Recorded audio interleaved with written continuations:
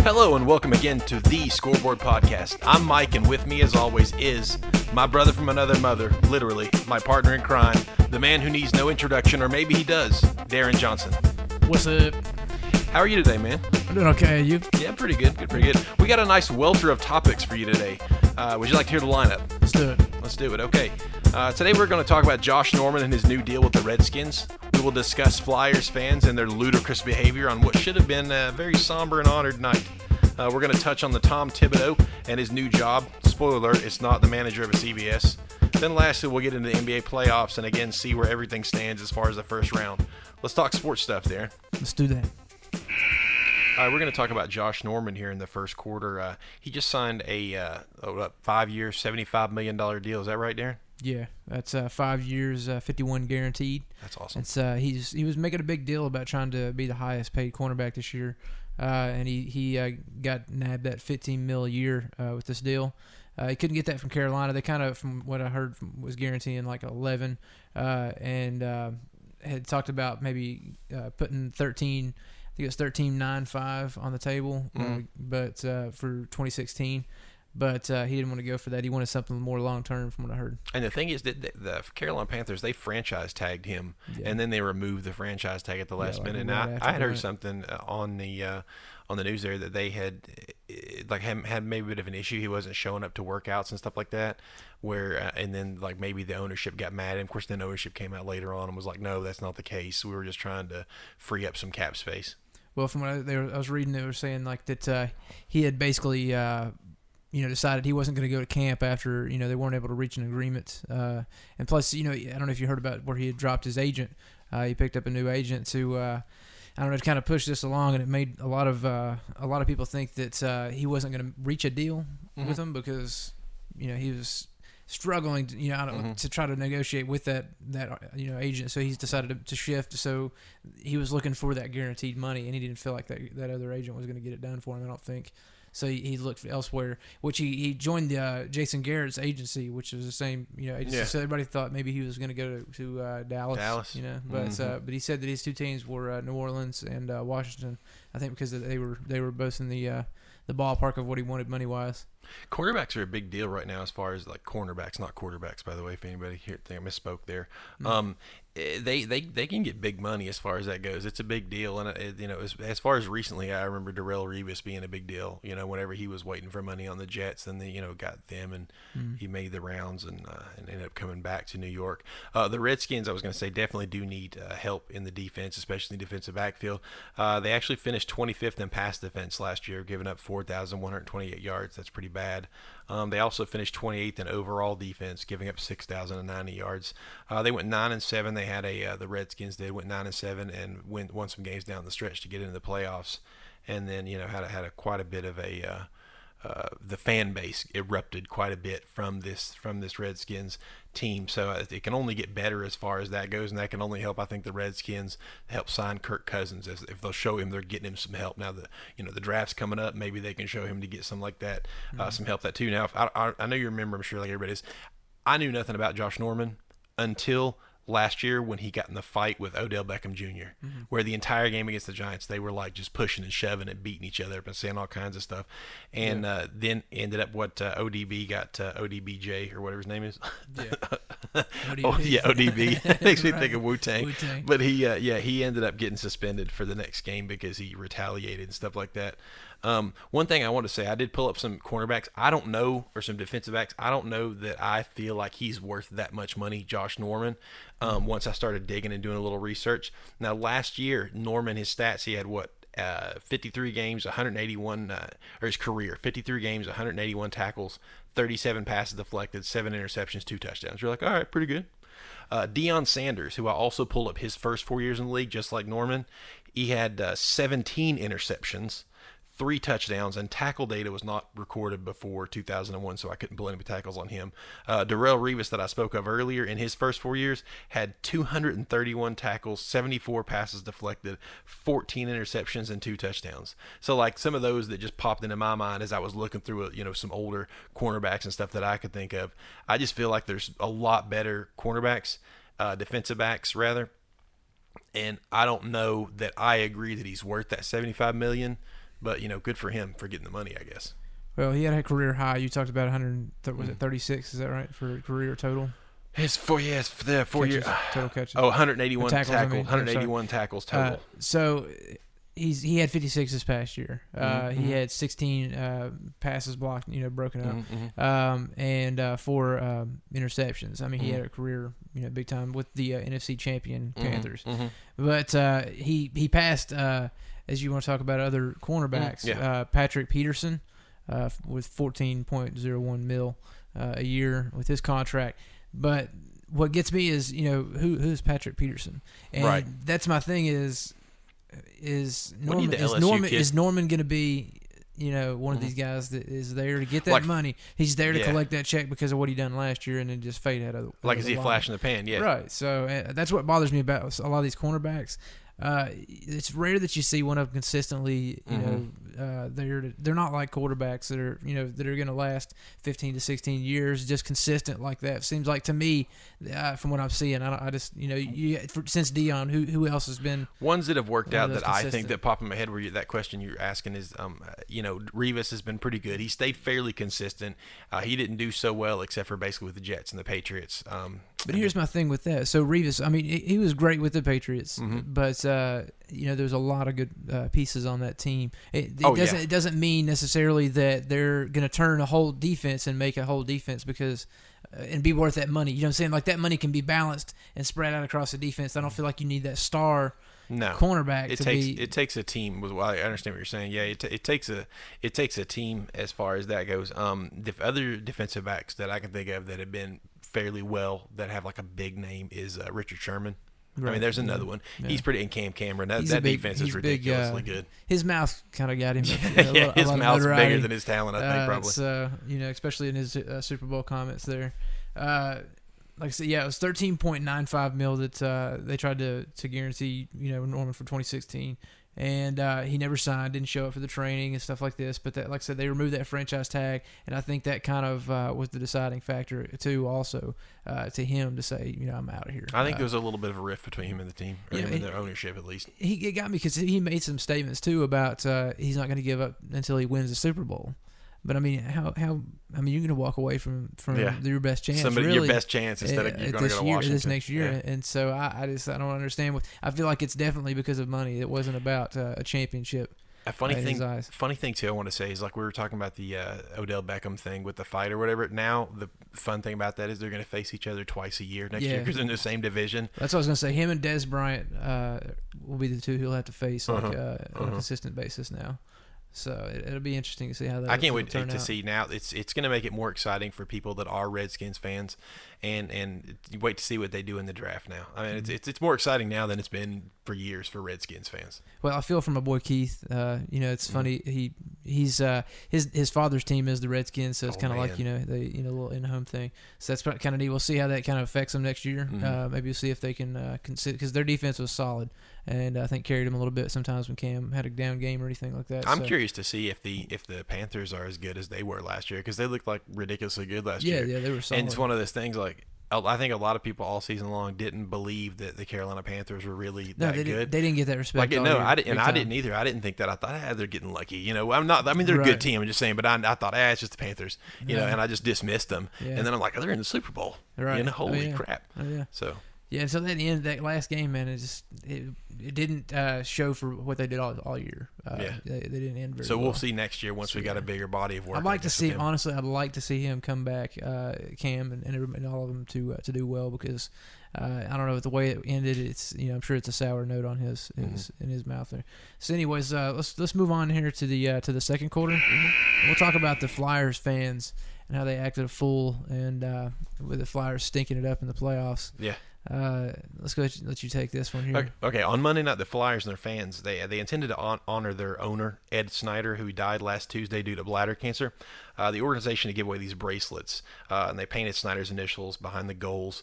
Lauren Hart, the team's longtime anthem singer, sang "God Bless America" with Snyder's name and number 67 on the back of her jersey. That was the team's first season, was 67-68. Now here's a list of some of the things that the fans did, the Flyers fans, during this one game. This one game that Philadelphia fans are known for being terrible. I'm sorry if anybody's a Philadelphia fan that's listening or whatever, right. But they don't have a good track record. Before warm-ups even began, one Flyers fan went down to the glass by the Caps bench and taunted Braden Holtby. Before the puck even dropped, the moment of silence held for Ed Snyder was interrupted by a fan yelling F-bombs at the Capitals. Nice. As the second period began, one Flyers fan flipped off the Capitals bench for a photo op. Not long after that, Brooks Orpik got injured after a heavy hit by Ryan White. As Orpik was helped to the locker room, Philadelphia fans booed him. With under 8 minutes left to go, Flyers forward Pierre-Edouard Bellemare, checked Dmitry Orlov headfirst into the boards. Fans responded by throwing their complimentary bracelets on the ice. One bracelet hit Dmitry on the cheek while he was getting medical attention on the bench. And the PA announcer Lou Nolan was pleading with the fans to stop and have some class. They did not have any class. They ended up throwing their beers on the ice too. And then there was a penalty, like a bench minor is what it's called, against the Flyers themselves. So they got a penalty. And then the announcer, Lou Nolan he said, "Well, you've done it now, fans." So it was just a bad scene. And even the Flyers players were like embarrassed. Yeah. How do you feel about that kind of behavior? I really feel like they're catching a bad rep for this.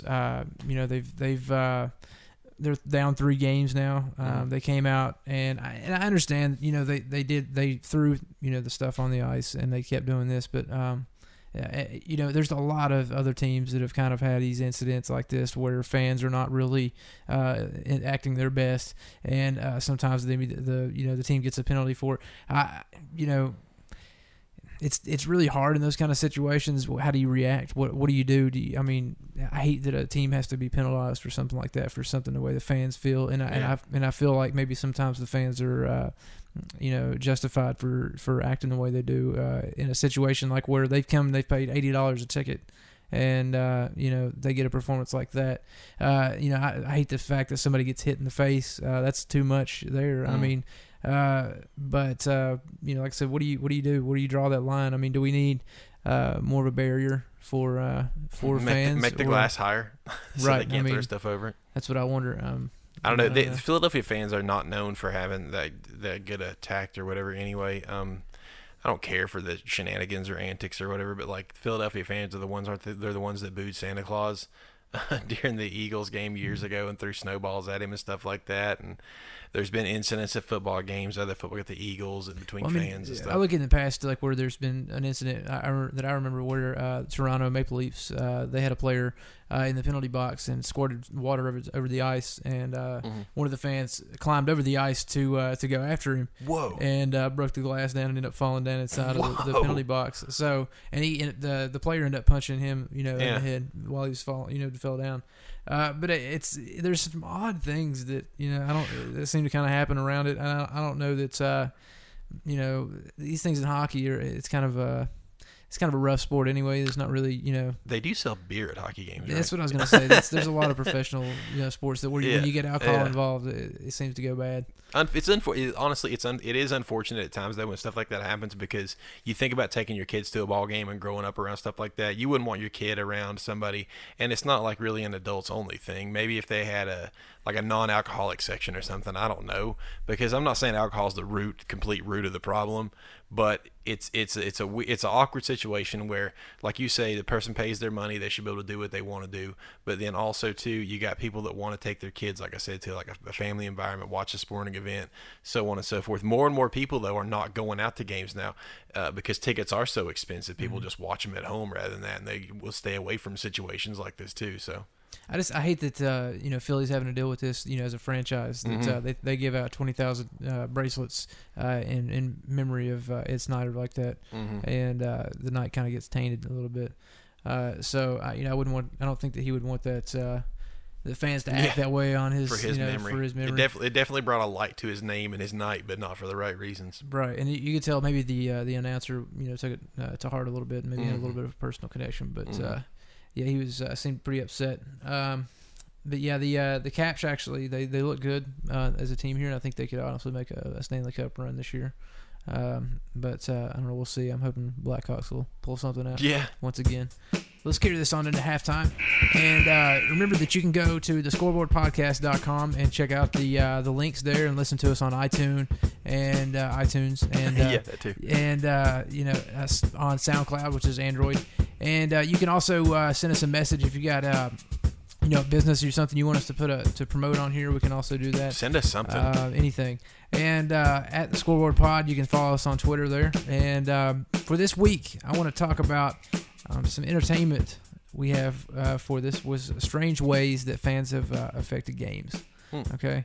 And my first one was the beer that sent Ron Artest into the stands. Oh, I remember this. I was watching that game. It was awesome. This is known famously also as the Malice in the Palace.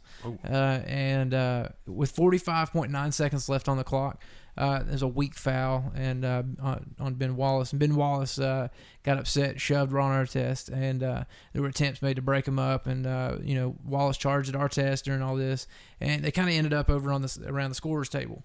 And somehow, weirdly, Ron Artest is laying on the scorer's table, right? And there's a beer gets thrown in a little bit, gets down Ron Artest, he flips out, takes off, and goes up into the stands. Well, he ends up his face slamming this guy. He ended up in fisticuffs with this fan. Yeah. So and there was a bunch of people looking in the stands, trying to separate them. It kind of reminded me of, I don't know if you remember the Tyson. When he bit Holyfield's ear, it was like chaotic, and that was what I was like pandemonium. Yeah, what just happened? Yeah. Right. The second incident I was going to talk about was the Chicago Cubs. They just recently, I guess in 2008, they threw empty beer cups on the field, stopping play, and this was in a fall 2008 game, and it was in protest for a bad call, and like I said, this happens a lot, but I mean, it was odd. This goes right along with the Flyer stuff, right? But it was odd that they had thrown so many cups that they had to stop play and have staff come out and clean up the beer cups. Golly. It was that bad. So they and they also had been kind of called out for they threw beer on Shane Victorino one time. Wonder how many of those cups had pee in them. It's kind of questionable. And in the third thing is 2003 or 2001. I'm sorry. Browns fans they threw trash on the field and caused officials to call the game. I don't know if you remember this. It was 45 or 48 seconds left in the game. This is a playoff deciding game against Jacksonville. Now the refs went back after two plays had been ran. Okay. So this was kind of odd. It was one of the only times this has ever happened, really. What it was is somehow that they talked about how the replay booth, somehow there was an issue with radio communication. And they couldn't get to to say we want to review this play. Yeah. And so there was plays that had been ran, and they went back and decided, hey, we didn't know that they wanted to review this. This is how this is going to happen. Well, Browns are, we're talking 48 seconds left on the clock. Wow. And Browns are like, we ran a play. Like, this was Butch Brown's, Butch Davis's first, his tenure there. And he's flipping out. And what happened was it was Quincy Morgan.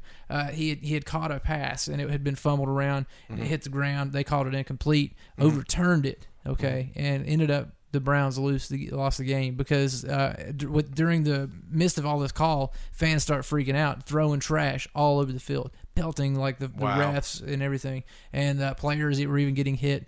And like I said, the Browns missed the playoffs because of this. They lost that game with 48 seconds left, and it's like I said, one of the few times that they'd went back after a play had been ran to review and overturn. Yeah, Browns. Well, what hit me at first when you first started telling that story, I was like, whoa, Browns, Jaguars, playoffs. That's all I heard. And I was like, wait a second. Yeah, what year is this? all those names don't go together. So you got a few I got a few items that are like historical items that I pulled up for our halftime. I got the hat trick Does anybody know what the hat trick is? You know what the hat trick is, Darren? Yeah. Talking like everybody like in Looks like 3, isn't it? 3 goals. Response. The hat trick is the scoring of 3 goals by the same player. This popular hockey tradition may have gotten its inspiration from the sport of cricket.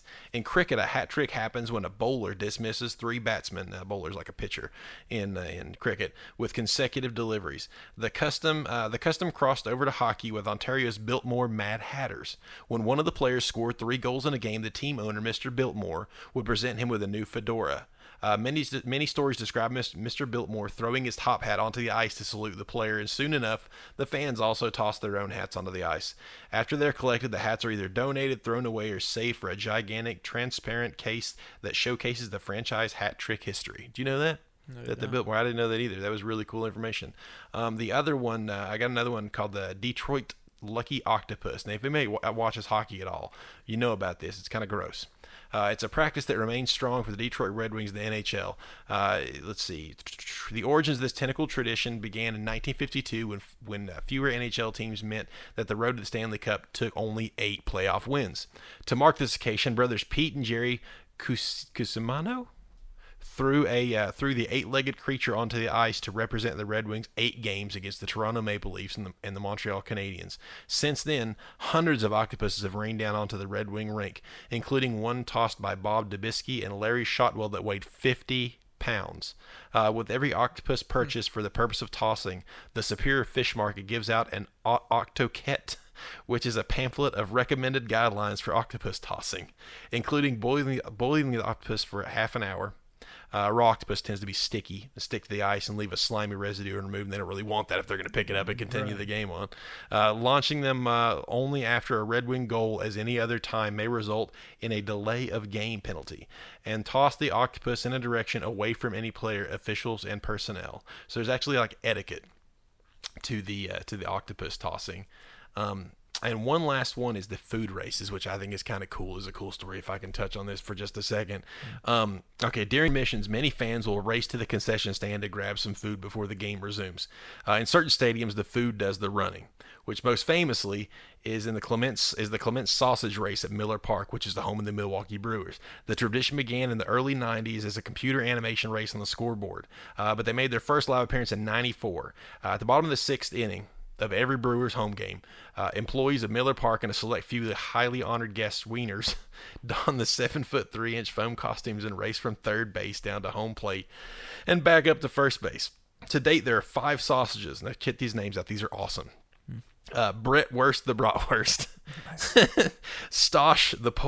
Frankie Stosh the Polish sausage. Is that right? Yeah, Stosh the Polish sausage.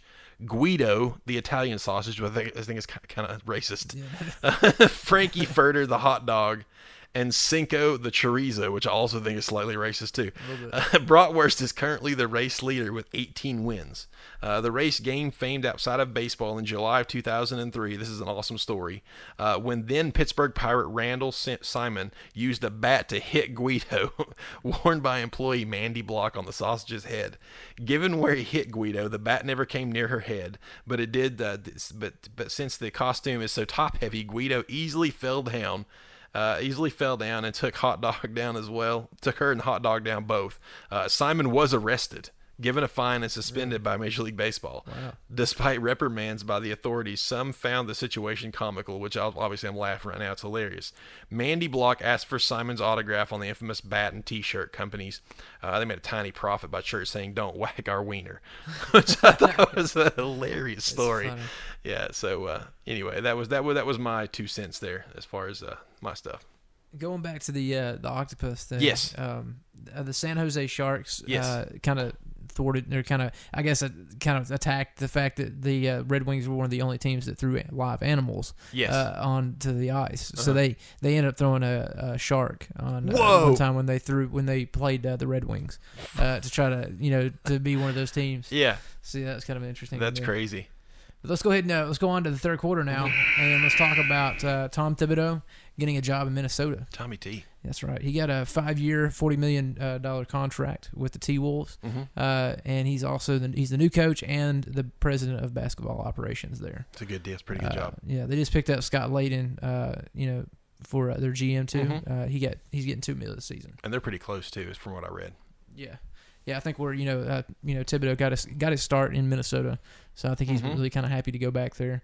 And Layden came from San Antonio, where he was an assistant with the Spurs president R.C. Buford for the past 4 years, and he's also been a GM for the Knicks and the Jazz.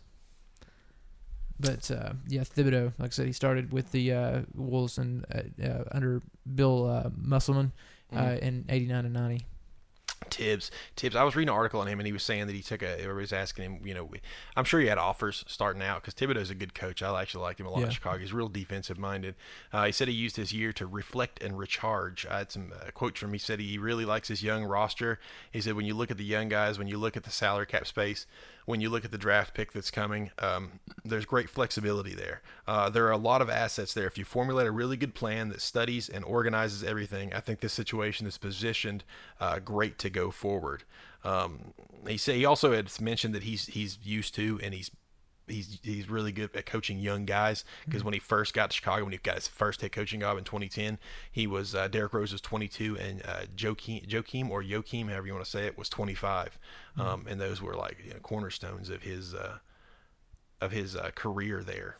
Yeah, he's got a solid lineup with in Minnesota with Karl Anthony Towns, Andrew Wiggins, and Zach LaVine. Plus, they've got a lottery pick coming up this draft June.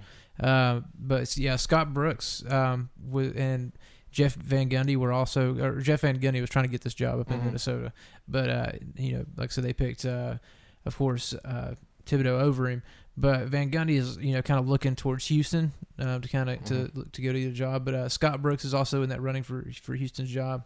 But they believe that he may sign a deal with Washington. That just happened. Just before that just happened. Yeah, that just happened. Yeah, wow. You just missed it. Okay. Yeah. So that's going to be interesting there. I think Scott Brooks is a really solid coach, and with the team that they've got over there, they're really built to go the distance. So I think it'll go well. Minnesota's really good and really young as far as that goes. Then I like the Karl Anthony Towns is ridiculously talented, so they're exciting. Wiggins didn't have as good of a year as I thought he was going to have this year. And what I was wondering when I heard about this deal was I wonder if KG is going to stick around. I don't know. I didn't find anything on it whether he's going to retire or not. But that's a big deal too, having that leadership. Now his overall record, I did when I was looking up Tibbs. His overall record in the NBA is 255 and 139 as a head coach, which is a 64.647 winning percentage. Yeah, 65. Round up to 65. Yeah. He'll be fighting as far as the division he's in. I'll see a lot of him next year. Being a Nuggets fan, he's in the division with Oklahoma City, Utah, Portland, and Denver. So I will not be cheering for him that much. I'll just say. Right. I mean the Bulls, when they got rid of him, he was kind of fired over that. Like I said, with his 65% winning percentage. But what got me was the fact that after they let him go, the Bulls have been struggling since. So they've not done any well. They have been. I thought that was a dumb thing for them to let him go. And I think Thibodeau is the players. It's one of those situations like where they hate him but they love him too. As far as that goes, he's got that tough love. And as far as Minnesota goes, the last time Minnesota was good, I want to mention, sorry, you were talking about the young players and everything like that. I don't know if you remember when KG and Latrell Sprewell and all that, when they actually used to make the playoffs for a good 3 years there, and they've not been good since then. So, good vibes to them. It'd be nice to see something happen, and I don't know, what's going to happen with the Cavs if everything goes down. But I mean, could you see Kevin Love going back? I don't know, man. Yeah, that would be really cool. Can you imagine that lineup there, especially with the fourth. I mean, it'd be a good team, and I always kind of had a soft spot for the Wolves. I liked Garnett growing up. Just I seen him back in high school when he was playing at the Converse Classic. But either way, it's very interesting to see what's going to happen. I think it's a good move for Minnesota. I think there's going to be some good things shaking up next year with some good teams and coaches lining up. But I'd like to see some more balance in the NBA a little bit. I would too. I'd like to see more parity. We talked about that before. All right, moving right along. We're going to move on to a meaty topic for the day. The NBA playoffs is our fourth quarter topic. And, sadly, we're first going to talk about the Memphis Grizzlies and the San Antonio Spurs. Yeah. My Grizzlies have struggled and have bent swept. They got knocked out today 95 to 116. Stevenson put up 26 points, even though I hate him. Kawhi Leonard, he's been killing it. He is. He had 32 points in the 87-96 loss we suffered the other night, and 21 points today. LaMarcus Aldridge also put up to 10 points. Yeah, that series has been really outmatched as far as that goes. And like I was telling you before we even started recording, is that the Grizzlies have kind of went downhill since they've not had Gasol. And then whatever Conley's doing. Is Conley injured too? Yeah, I'm pretty sure kinda he's been out for a out. while. Yeah. Yeah, we're just. I mean, nobody's stepping up. I mean, you had Tony Allen lead one time in scoring, and he's a defensive guy. He's got a nasty shot, and I don't mean good, nasty. His, like I said, he's struggled and to shoot, and like I said, nobody's really consistent. Green's been okay. Stevenson has played up, but like I said, I still don't feel And like Randolph's he's worth never the been payoff. consistent ever. And Randolph is, I don't know, Randolph's there. He's just, he needs somebody on the other side. I mean, like I said, he works well with Gasol. But, yeah, that's kind of been a sore one for me, and I'm glad that it's over now so I can go on and lick my wounds. And but we'll move on to the Hornets and the Heat. And, this one's kind of, it's been a little interesting. The Hornets snapped a 14-season long losing streak in the playoffs. Jeremy Lin put up 18 points. Kemba Walker had 17 points in a losing winning effort the other night. So, like I said, the Heat we lead this series though. They're up 2-1, and Game 4 is on Monday. I see both those teams are really young, and I was watching that game that Charlotte won the other day. I kind of feel like Miami shot themselves in the foot. But one thing I did think about was both these teams are like trending upwards. I like both these teams. I don't have anything against them. Yeah. I did like seeing all the minutes that Winslow and Richardson were getting as far as like rookies. Yeah. That was really cool because that's only going to help them out in the future. Another thing I was thinking about was like, how long does D Wade have left? You know what I mean? Yeah. Because I thought he was done, and then he had resurgence in his career. They were showing a statistic the other day on the Four Letter Network about how with Chris Bosh they've done very well. Even with or without him, since he's been injured and stuff. Right. I don't know. They said he might be able to be back in the second round. I don't know if he will or if he won't. Also, another thing I thought about, does Charlotte have like the coolest hairdos in the playoffs? He's got like the little Jeremy Lin's got the little samurai thing going on or whatever. He kills me with that. I think that's like that's the thing because I don't know. To stay relevant, I guess. And then what's the other kid, the tall guy? Sam or something like that, whatever his name is, the tall white guy on the Hornets. I can't remember what his name is either. It's top of my head. Too bad Keith's not here. But he had the cool ponytail thing going on too. So I don't know. Luau Ding though and Whiteside have been playing up for the Heat. They're playing well. They're crushing it. And what got me is the fact that Richardson was doing so well and towards the beginning before the playoffs, and he's kind of dropped the ball a little bit here. Actually, maybe he's took a step back. To let the other guys. So, I'd like to see him to kind of do well and continue to help out in the playoffs, but it's not going well for him so far. But maybe in the next couple of games they can step up. They're doing well so far. At least they got to win. The next series we want to talk about is the Mavericks and the Thunder. The Thunder lead this series 3-1. Westbrook has been awesome for the Thunder, and in the playoffs so far. So basically, in the last game, Durant, did you see where he had the flagrant foul and got ejected from the game? Yes, and I don't think that he honestly, and I'm not like a huge Durant fan at all. I'm not a Durant fan, period. But I don't hate him. He is what he is. But I don't think he did it on purpose. I really don't. It didn't look like he did it on purpose to me. And he even went over to apologize afterwards, and they told him no, go on or whatever. Right. So yeah, he said he didn't mean to hurt Anderson. Right. Like I said, I like Durant. I personally feel like him and Westbrook deserve to be there. I'll agree with that. I struggle. I hate the fact that they struggled the past couple of seasons. But with this foul, though, I still feel like this was a hard foul. But I mean, for one, I'm like, what is he in the game for? They're up double digits. He shouldn't have been in the game. They should have been out and resting on the bench. But they left him in, and he paid the price for it. It's not going to hurt him because they're up in the series, and like I said, he's been real up and down this whole series too. Maybe they were keeping him in more minutes to get his stroke down because they had that one game where he was 7 of 22. It was like it was the worst shooting night since like Jordan by a player or something like that in the playoffs. Some crazy statistic like that. Even if he was out of the game, though, I mean, like you said, they were in enough. Now, I think Dallas in this matchup is clearly outmatched. They are the second oldest team in the playoffs with an average of 29.7 as far as their age goes. I think their legs are wearing out as far as like the entire team. Barea's kind of older. Nowitzki's older. We know David Lee's older. Papa out there. What I was thinking, do you think they need to blow up this team next season as far as the Mavericks go? Because they feel like they're just barely pieced together, almost like a boat you've barely got pieced and you're patching all the holes. The Mavericks, man, that's another team that seems like they've kind of struggled. And if it wasn't the Thunder, I don't know that they'd be getting crushed right now. So it's kind of, like I said, it's a sad thing, and I think Dirk Nowitzki's on his way out, and it's going to be one of those things where you're not going to see much from him anymore. He got upset when that foul happened too. Did you see him on the sideline? He was like screaming. Yeah, with that foul, that's the second time that Durant's been ejected from the NBA in his career. That's crazy. And it was a flagrant 2 foul. He seems like a good dude. I mean, that's why I thought when he did it, I was he's very humble about where he's at. And the MVP speech with his mama made me cry. Yeah, so I think, like I said, I honestly, if it isn't, the Grizzlies, I'm usually a Thunder fan, like I said. But so I'm going to go on to the next series that we're going to talk about. It's something that you thought that was going to be very uninteresting, was the Raptors and the Pacers. It actually has become one of my favorite series of this playoffs. Oh wow! It's kind of it's been a good battle back and forth. It's a very, very good matchup as far as team wise. The Raptors, they're up in the series 2-1. The Pacers came back in Game 4 and led the Raptors handily in the whole game, though. But like I said, it's been a back and forth kind of like punch out. And there was a fight that almost just broke out. Speaking of, when there was some technicals issued. And I'm trying to think who it was that ended up getting one. No. It's still boring to me, that matchup. It's like milk playing bread. I couldn't care less. Anyway, like I said, it was George that ended up getting the technical. But like I said, it's one of those things where I hate the fact that I loved it when the Pacers were doing well a couple of years ago. That's another team that I feel like they were on the edge of being really good and competing every year, and they fell off. And so that goes back to trading Lance Stevenson and some of the other players that I don't understand what they were doing. Mm-hmm. But they seem to coexist well together.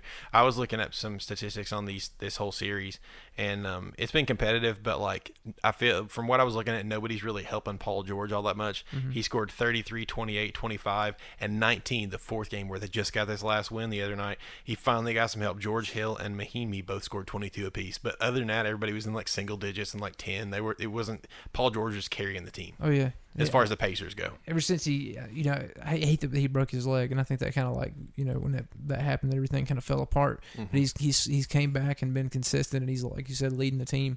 He's a better player than I ever thought he was going to be when he first came in as a rookie, because I didn't think that much of him, and then he just blew up. Yeah, he's been really. Danny Granger was the star on that team, and then Paul George just came in and said, "Nope, my team." Yeah. The next series we want to talk about is the Clippers and the Trailblazers. The Trailblazers were able to hold off the Clips in Game 3 on Saturday. The Clips honestly look like the better team this series. Mm-hmm. But Chris Paul has been stepping up. He had 26 points in this last game. Damian Lillard had 32, and Plumlee had 21.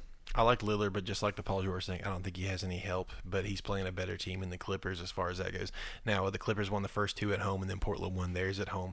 So we'll just have to see if home court is a big deal. Now, if it is, and it plays out that way, then the Clippers are still going to win. I just think Portland's still too young, and with Aldridge leaving last year, I don't think they have a shot against the Clippers. Yeah, that's the thing.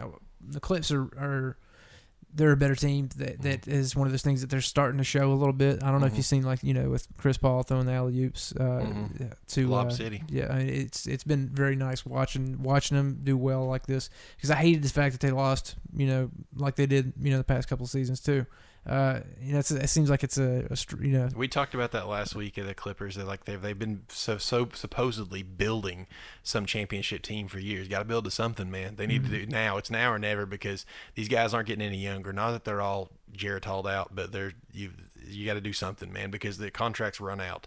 And as far as Blake Griffin goes, I think his contract I think is getting ready to come up too. So.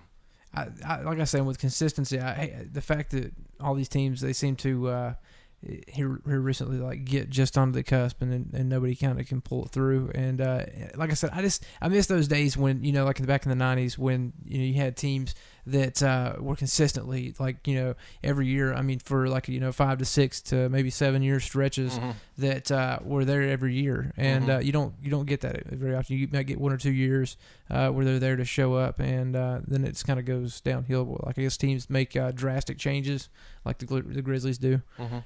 So that's what bothers me with a lot of the stuff. I don't feel like there's enough consistency, and like with the Cavaliers, I still feel like maybe there's the possibility, if they don't win this, that LeBron's free agency's coming up, that maybe he goes back to South Beach to finish out with Wade, and maybe Chris Paul, because they've talked about rumors of that happening. Mm-hmm. So, it's interesting to see how it's all going to shake down. This is one of those things that makes me think this series, like where you were talking just now, is it better to buy a team or build a team? You know what I mean? Because Clippers clearly have bought a lot of superstar players, and then Portland and some of these other teams are building players. Now, another team that I know you like that we'll talk about in a second, I'm sure, Golden State Warriors. I feel like they built that team. Yeah. They have a couple of free agents on there, but you build or do you buy? And they draft the teams or players into those roles, right? And it was well choosing, I guess, in a sense of you got somebody like with the Knicks, you're talking about trying to buy a player with Carmelo and all them, and that's one of those teams that their bench was a starting five for any other team in the league, just about, especially on the East Coast. And what gets me is the fact that you got teams like that can throw the money at it, and it's still, I don't know. It's like, I don't know, because you got great, leadership there with, Phil Jackson and stuff like that. What does it need? I think the Knicks started out trying to buy a team with the Carmelo thing. Like they were like, let's buy a team, and then it was like everybody was like, no, we don't want to come there. He's like, all right, never mind, let's build a team. Like they just changed their mind, and now they got Porzingis and they're trying to build. That's a good building piece there. But I feel like there's not enough consistency as far as production wise, and people look for that big shock value. I think more than anything, like Jeremy Lin, for no offense to him. I mean, like when he got hot in New York, he was a big ticket, and that's why the only reason he's still in the league right now is because he's not really consistent. He's not consistent. I mean, I feel like he can step up in certain times, but he's very fast. He's faster than I thought he was watching that game the other night. But if you go back to when he played with Kobe, I mean, he was getting yelled at every night. I mean, so. And speaking of stars, I'm waiting for one, man. I've been waiting for years now with the Nuggets. Oh yeah, so it's got to happen. But let's move on to the next series we want to talk about, which touched on the LeBron thing a minute ago, is the Cavs and the Pistons. And man, Cleveland's sweeping this one, and it's going to be like another like a Memphis thing going on there. I think this is a quiet sweep. Like nobody's really paying attention to this matchup, and there was that really game one. I think it was expected. Well, game one was really close, and everybody's like, "Oh, hang on here, what's Cleveland doing?" And then now they just keep winning every game. And another trend that I've seen is they've been falling behind early or falling behind at least some point in the game, and you're like, "Whoa, what's going on?" And then Cleveland just ends up fighting back and wearing them down. Yeah, which I mean, it's seems to be a thing they do a lot is kind of come back, towards the end, which the Warriors showed that they'd like to do that too. Yeah. But Irving, he's been leading the team. He's got 26.3 per game. LeBron's second with 23 points a game, and Love is coming up in third, 21.3. He's producing now. So they're all three like in 20-point digits. So it's hard for the Pistons to even compete. I mean, I feel like Stan Van Gundy's kind of cashed in. He's mad about not getting picked for the best dressed man in sports. So it shows that they're cashing out. So it's on to the second round, pretty much for the Cleveland Cavaliers. I think that series is over. So, but yeah, looking at the other series is the Hawks and the Celtics. Yay! It's my favorite series right now out of all the games I've watched. It's been a nice, interesting series. Atlanta's leading right now 2-1. The Celtics stay alive with another win last night or last game. So they keep them going for the last, the same route as the Pistons deal. They're on, almost got swept, but they snuck that one in last game with Isaiah Thomas Jr. putting up 42 points. Well, here's the thing about the Celtics or whatever is Boston. I feel like they're playing as tough as anyone could without any real star. Now Isaiah Thomas is playing out of his mind, and he gets some ridiculous shots. That team is so young. They're actually the youngest team in the league. They never give up. They never give up. And that game one, they were behind down big too. But I watched that whole game, and they came back. They only lost by 1 point. And it's crazy like how they never give up. I feel like they're too young to know to be scared. As far as I know. Who's the coach they got? He's one from Butler. Oh, right? Brad Stevens. Yeah, and I think he's awesome. I think that I'd team like to see him do well. Like I said earlier, they're trending upward. And I think Boston's going to be awesome in the future. I was wondering if his job wasn't on the hot seat, for a little I was wondering there. if he was going to work when they brought him in because he's so young. Oh, yeah. So young. Yeah. He looks like me, or even younger than me, and he's he out left, there coaching. He left Butler in a. I mean, when they were in a good position. I mean, he, like I said, you Well, remember they went to Duke and lost by a shot. Yeah, took Butler to the national championship twice in a row. But then you think, well, does it translate to the NBA? Well, I think that's why they bought him all those young players, or they drafted. They got rid of all the older players when he came in, and they let him come up with these young players, and they built quite a team together. I really have become watching these last two seasons with them. a slight fanhood for them. I'm really enjoying the Celtics.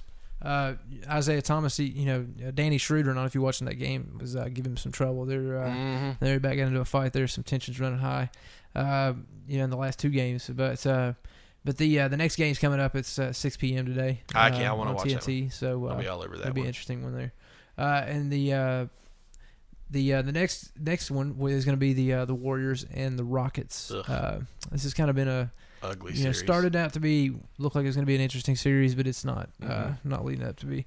The Rockets fought to keep it going and stayed away from a 3-0 streak there, but basically they ended up hitting a winning shot taken by James Harden, which when he pushed off too, which the NBA said shouldn't have counted. And, he pushed off clearly. Yeah, Andre Iguodala was shoved right before the shot, and like I said, it's kind of been a tight series. Other than that, it's been close as far as the series count doesn't show for what the point total has been. But it's amazing how close it's been because Houston, some of the stuff I was looking at, Houston has only shot 35-44, which was their best night, and they lost 35-44 and then 39%. They shot 39% in their win. That's terrible. They're not. Houston looks disjointed, and honestly, they don't look as good as the Kevin McHale coach team last year in the playoffs because they surprised me last year and they were good in the Western Conference Finals. And this year, they look like nobody really wants to be there. Like they're just going through the motions. Well, I feel like a lot of those players are not really. They're not meshing that well, and it's I like Beverly and a lot of those other guys that I just don't. I don't feel like Dwight Howard is going to. You got two people, like you just mentioned, Dwight Howard, two people on that team that want to be the star, that don't play well with others. James Harden and Dwight Howard, both. Harden left throwing a fit when he left Oklahoma City. He wanted to be the star, so he went to Houston. Yeah. All right, and then Dwight Howard left Orlando, where he was the star, and he wanted more money, wanted to go to Bright Lights, win a championship. L.A., he wasn't the star, got aggravated, like in my opinion, like a child, ran to Houston, and now he's in the same situation over there where he's not the star. Right. And both these guys, so obviously they're going to have trouble. Yeah. And what bothers me is that's what happened to Oklahoma City. We were talking about them used to being great, where he got selfish and it came down to, I don't know if it was to him a little bit or if the fact that Oklahoma City maybe just were looking for something else. James Harden, right? James Harden, yeah, because that was when they let him go. I feel like that kind of shifted and completely changed their dynamic. You had that 3-point, or the three aspects of the team. As good as they are now, they were so much better. You're saying when he was there, they were competing because you didn't have you had Ibaka, which was not their third man; he was their fourth man, which was a great fourth man. Too. So they were stacked. With Nick that Collison team. used to actually contribute points in this, and it just shows that I feel like the Rockets are not going to hold up that much. Too many more years. I think with the lineup they've got. No, I think they might blow that up after this season. But the Green was critical of his play in the last game, blaming himself for the loss. Which I thought was kind of stand up. I did. I thought that was kind of cool of him. I don't really care for him all that much because he annoys me. But he did. I like the way he stood up and said, "Hey, it was my fault." And especially that play at the end, I kind of felt sorry for him when he dribbled it off his foot. I was like, "Ooh, that sucks," because he at least had an opportunity. Yep. I feel like the Rockets they should be able to make it interesting still here, but like I said, we'll see what happens with this. Yeah. Let me probably go out. Can I touch on some statistics real quick? I pulled up a few stats for the playoffs. I want to say, okay, these are like statistical leaders so far as the playoffs go as of this morning. The points leaders as far as the points per game leader is Isaiah Thomas because he had that big 40-point game the other night. He had 28.3. Second place points in the playoffs, James Harden 26.7, and third place was Paul George 26.3. One thing that they all have in common, they're all losing their series. So that's one thing is just that I noticed, that they're having to carry so much weight and they don't have as much help or whatever. I think Isaiah's in a better position than the rest of them, but like we said, they're so young. Assists, Russell Westbrook's leading with 11.8 per game. Rebounds, DeAndre Jordan is getting 15.3 rebounds a game. I think that's ridiculous. That's a high amount of rebounds. There's nobody else in there grabbing nothing. Yeah. Also, another stat that just jumped out at me, Al Horford's getting 3.67 blocks per game in the playoffs. Wow. That's awesome. Yeah. That's awesome. And also, one more is as far as like individual stats, Kawhi Leonard's getting 3.33 steals per game. So he's stealing the ball 3 times. That's pretty cool. He's like I said, he's been crushing it this season. And he's always, his hands are always in there as far as Kawhi. He's really good at playing hand defense, and he doesn't get called for a lot of fouls either. I hate to see him playing for the Spurs. I wish he was with the Grizz. He is that future of that team. As far as like team points per game, the the points per game average, the highest is Oklahoma City with a 1.10.5, so they're scoring averaging 110.5 points per game, and they've got a differential of 19.5. That means they're beating the average team by almost 20 points. The lowest points per game, you're going to love this one, is Memphis with 76.3. So they're only averaging 76.3 a game, and that's a differential. They've got a differential of negative 22.4.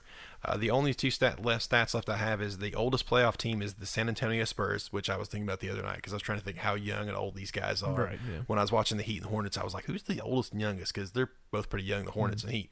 San Antonio, 31.4. The youngest playoff team is the Celtics with 24.5. So those are my statistics as far as the playoffs go. Yeah, ducking blocks the ball and dust comes off, but that's pretty bad. Yeah. He's pretty old. I just wondered when he's going to retire.